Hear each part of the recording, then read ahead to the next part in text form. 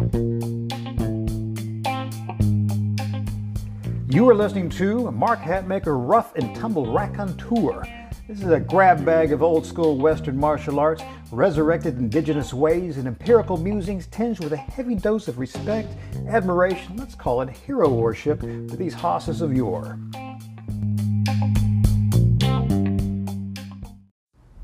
Hey crew, Mark Hatmaker here, coming to you from the Comanche. Today was November 13th. We're a couple of days off from Veterans Day. I mean, obviously November 11th, which is also my late father's birthday. It was always kind of ironic. We were celebrating the same day. And many years ago, 1975, as a matter of fact, on this very day, November 13th, he perished in a plane crash. Clearly, that was a surprising event in a young lad's life, well, in my mother's life, clearly. This kind of ties into that a little bit, to my mind, because it was kind of a formative experience, but we're still going to tie it back into it. We're still talking about rough and tumble history. We're going to be talking about a practice called Sutai'tu, and we offered a print version. It's actually not even the blog. It's just something I offered up via social media, and it seemed to have struck many folks. I thought I'd offer a little bit more explication behind the practice, about how to be more, maybe perhaps find more gratitude in your life. And so shall we go on? I mean, it actually comes from the Comanche warrior tradition. Again, the practice called Sutai'tu. So again, do we want to be more appreciative in our life? Of course we do. Have more gratitude? Yeah. Take nothing for granted? Sure.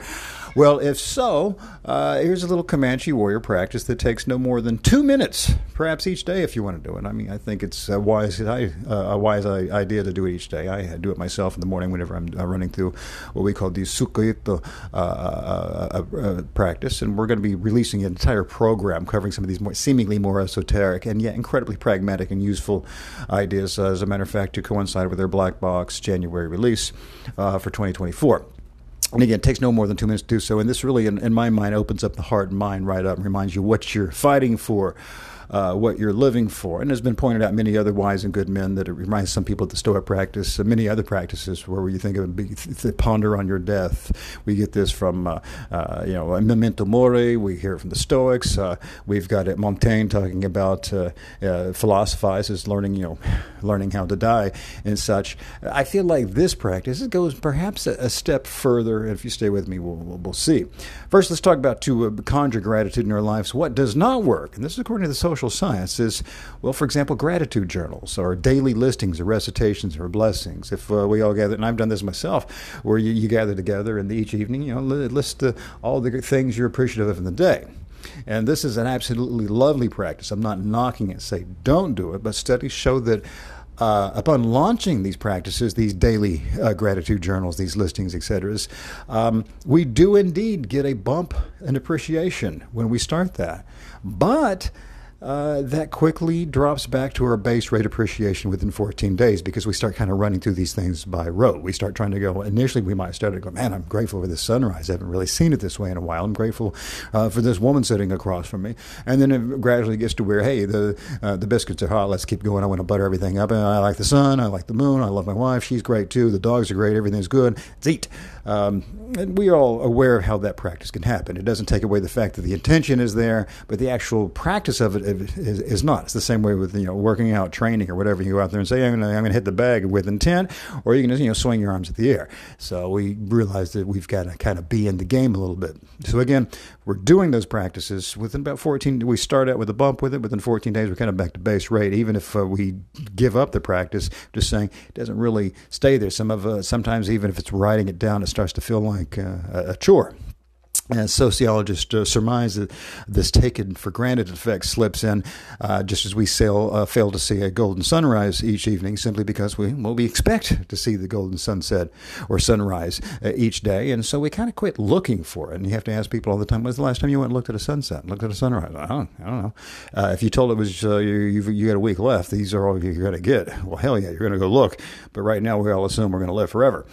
Which brings us to the Comanche warrior practice of Sutai'tu, Now, ki Sutai'tu translates roughly to negative blessing or no blessing. Actually, literally no blessing, but that sounds a little bit rugged there. The simple mental practice was used to create true and lasting appreciation each and every day. And it turns out the practice is exponentially more effective than the count your blessings method. I mean, yes, I'm speaking subjectively, it's more exponentially better for my practice, but also the science seems to back it up because social scientists now label such practices mental subtraction.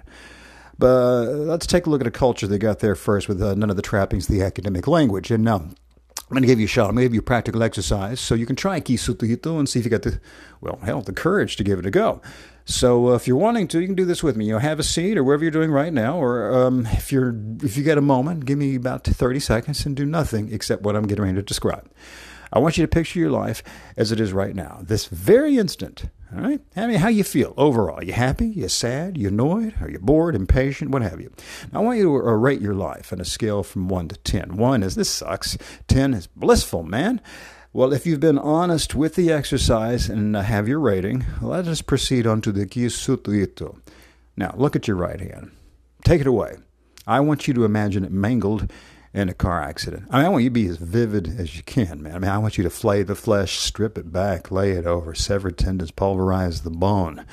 I want you to try and conjure what the pain that comes with such thing, the searingness of it. Now, let's move any further. Let's go into the trauma care. Let's go have that hand removed via emergency surgery. That's the only way to perhaps save the rest of the limb. It's got to go.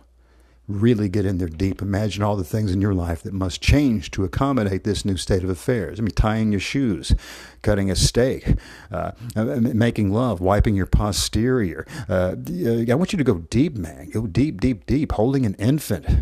Deep. All right? Now, take your left hand away. Each morning with ki Sutai'tu, you're going to choose something or someone to put through the ki Sutai'tu paces, all right? You don't have to go everything in the world. You're going to pick a hand, a foot. You're going to choose a loved one, your child, your ability to breathe unencumbered, the sense to see all the ignored sunsets. Pick one. Go deep whenever you minus this out. Imagine conjure all the feelings to go with it. Just don't think, sure am glad to see. No, don't label it that way. Now, if you have the courage to dig deep with the ki Sutai'tu, what you may find yourself is you might be moved to tears or detect a rise in anxiety. Perfect. Because that was the intent. When this was being done, these Comanche warriors, these fearsomes, these warriors of the southern plains would say, you've got to feel the tears on your face, or you've got to feel the fear in your heart. This grasp of, oh my God, I don't want this to happen. Once you've got that, well, that means you've done it right. Now, look at your still existent hand. Look at the loved one who's still before you and living and breathing, and you're going to be able to love them. Now, rate your life on a scale from 1 to 10. Rote recitations of blessings has a null effect. Just running them, I like my wife, like this is great. When you get that feeling of removing, I'm talking the feeling, not just if they were gone, that would suck. No, feel it, man. Feel it. Nothing builds appreciation like loss. Truly felt, deeply expressed emotional loss. And we're just not trying to get inured to it. This is not memento mori. This is not imagining all things must go and we have to be prepared for it. Yes, that's in a sense almost build a bit of an inurement, a bit of emotional indifference. I mean, it's not a true interpretation of Stoics, but it's saying, we got to be prepared for it, that it goes away, but it doesn't go enough to my mind. You want to build this emotional base so you're just not prepared for the bad thing. You're building that emotional base so while you've got what is here to be loved, you love it hard, man. You grasp at it hard. And if you're running high on that emotional edge, it also means when it is time to fight, well, hell, you fight hard. That's what the warriors were doing this for, so you can be right there in that moment. So what the samurai were having the moon viewing parties, the flower arranging parties, the tea ceremonies to really participate in this moment. It's the same sort of practice to feel it deeply, deeply, and take nothing for granted. After you rise from this ki Sutai'tu session with love and appreciation in your hearts and a tangible feeling of this is what I would fight for. Well, hell, that is the way of the warrior, to being totally alive in the moment, to be willing, if you had to die for something, you know what you would die for.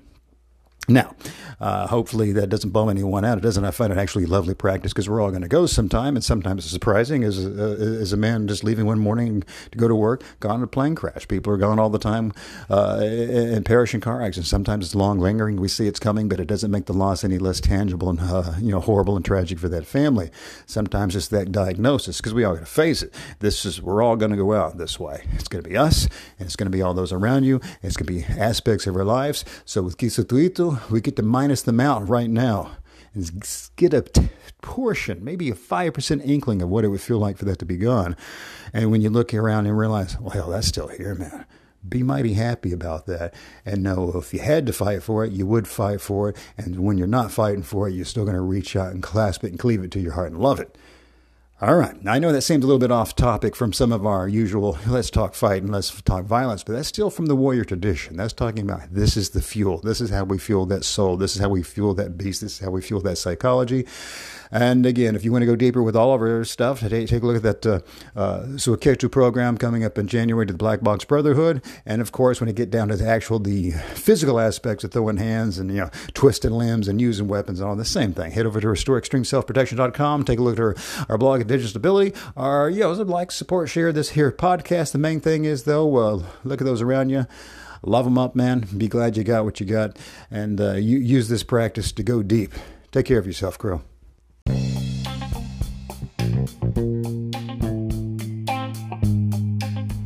Well, if you dig what we just discussed today, I'd like to invite you to like and subscribe to the podcast. Hell, support it if you want. I'm not your dad. Do what you want.